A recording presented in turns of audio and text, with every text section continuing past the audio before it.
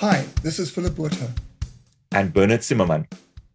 Welcome to our podcast series, Virtual Leadership Development, How to Master the New Normal. And a warm welcome from my side as well. In the series, we cover a range of topics that all have an influence or impact on leadership development and all its applications in a virtual context. In today's, our 22nd episode, we continue where we left off last time with the topic, how to engage with others.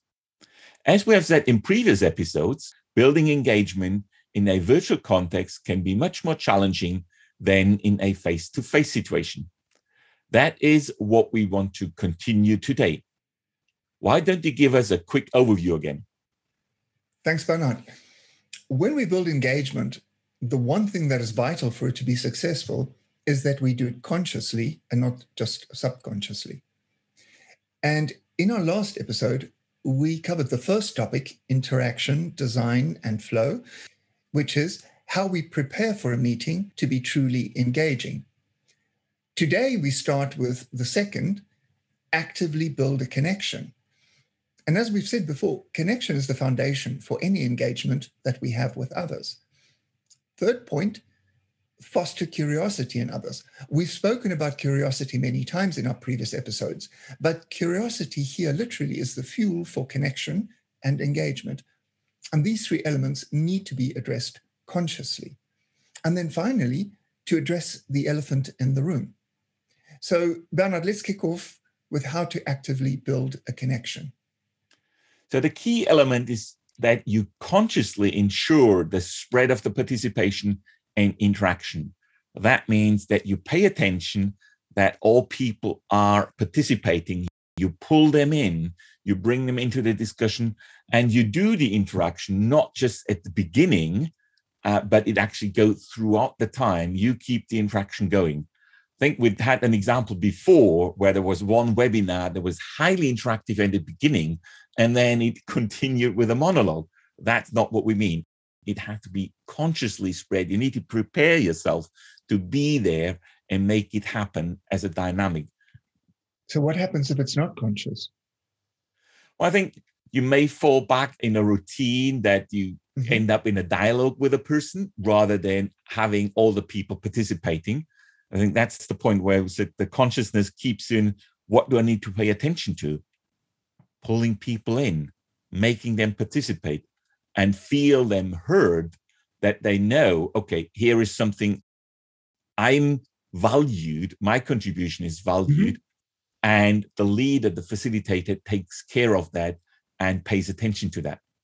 Yeah, as you were talking, I was just thinking back on my training as a coach. And as a coach, we ask questions. We don't get involved in bringing solutions. That for me was really difficult to learn, to become a coach. And I think here, it's the same kind of thing. If you forget what your purpose is, why you are here in leading this workshop, this meeting, and you become involved in things, you are no longer doing it consciously. And that means that you cannot steer it in the way that it needs to go. What's your take on that? Fully aligned on that. I think there are moments, especially when you're in a team leader role, whatever, and you have, as we say, skin in the game, you need to think about that beforehand. If it's too important what's being discussed and you need to be involved, I think there's your responsibility as a leader of that meeting, a team leader, to delegate the responsibility for facilitation. Because my experience, even in my own practice, you lose control of it. Having two roles, it confuses participants, and you may get confused yourself. What is my role? I agree. So I just want to close that off because we use consciously very often in this podcast. But consciously in this sense really means you have to be aware of something, not just in the beginning. You have to be aware of it continuously. And that's not easy. Yes, costs a lot of energy. Absolutely. That's the second part of this, the energy in the room. And how do we bring that energy in? In my way, bringing the energy or building the energy in the room, I think starts at the beginning. When we talked about rules of engagement, then you bring people, you align people, you talk about what's important for them and make that really clear that you run the workshop along the line, what's important for them, that they are engaged, they're motivated, and they build up the energy. For me, it's more gut feel, intuition, that I see the whole screen, what's the dynamic, how people are behaving, to get a feel for the energy. When people are kind of leaning back, almost, as you call it, peeling off, where is the energy? Is their energy dropping? Are people kind of low in the energy? You need to address them directly to kind of boost the interest in the discussion on their side. What do you do when, let's say, all of a sudden, for whatever reason, the energy turns stale or toxic? How do you notice it, and what do you do? When it gets toxic, you hear the tone of voice changes. I think it's more abrupt in the way people speak. It's more sharper. There's more edge for some people in the discussion when it gets more toxic. Or when it kind of drops down, you know that people are, the posture you see, they take changes. They may be even lower in front of the cameras rather than sitting upright. And if it's the latter, I address them. So look, I have to feel that we're losing energy here. Where are you at the moment? Do we need a break? Do we need to get up? Do we need to just move? Because sometimes it's just kind of that there's not enough oxygen in the brain anymore because you spend so much time in front of the screen and people need to move around for a while. And then you re-energize just the brain for itself. What's going through my mind as you were talking, as I asked you the question, I was also asking myself the question. I think the thing that we have the greatest fear of is that we're in a meeting where all of a sudden things become toxic. And for me, my instant fallback is rules of engagement. Because in that moment, all you have to do is to describe what you are seeing. Ask the question, this is not the way we wanted to have this meeting.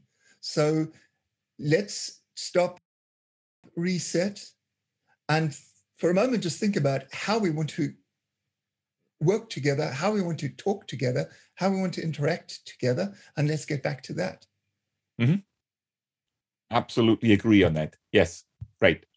You know, and it's sometimes stating the obvious is what nobody wants to do. Because it becomes scary when you state the obvious, or when you notice that things are going wrong and it doesn't flow that easily. Pausing rather than driving yourself in, oh, I need to finish that. The agenda, we've got so many points to cover. And in that self-talk, you get lost in the way you actually address things that need to be addressed. Yeah.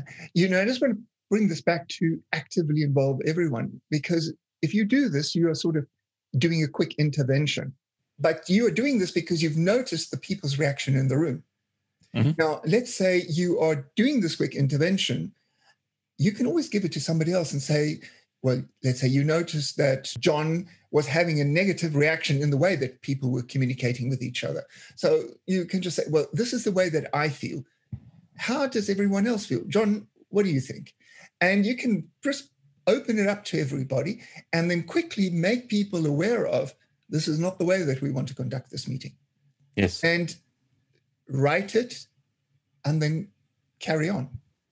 Yep. So how would you take care of people? Why is it important? Taking care of people is, as some people tend to be shy by nature, and they may be even shyer in front of the screen. So you need to see what's happening with them. What's their level of contribution? And even when you address that, when there may be some negative points coming up, don't take it as an attack. Don't get defensive. Take it as it comes, in a friendly way, in an open way, open-minded way.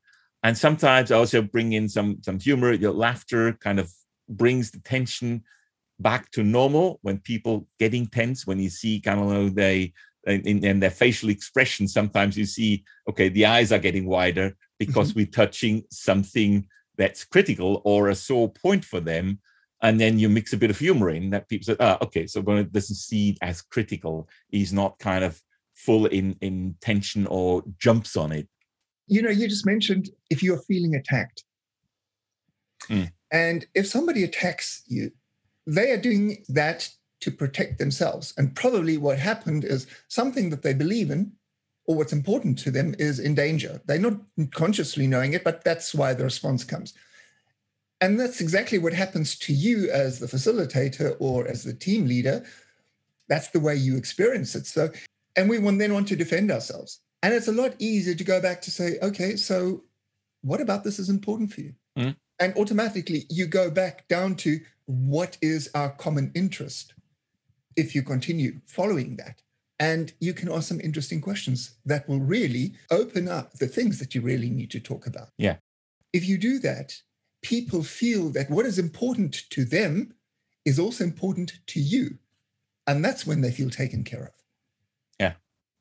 And you can also address them then directly. In combination, what I do is when something is happening and I see facial expressions, I make sure I see all the people, I see facial expression. And I said, okay, so here is a question building on the other. Said, what do you think, Peter? I've just seen a smile going over your face. What happened with you when you heard the question or the reaction?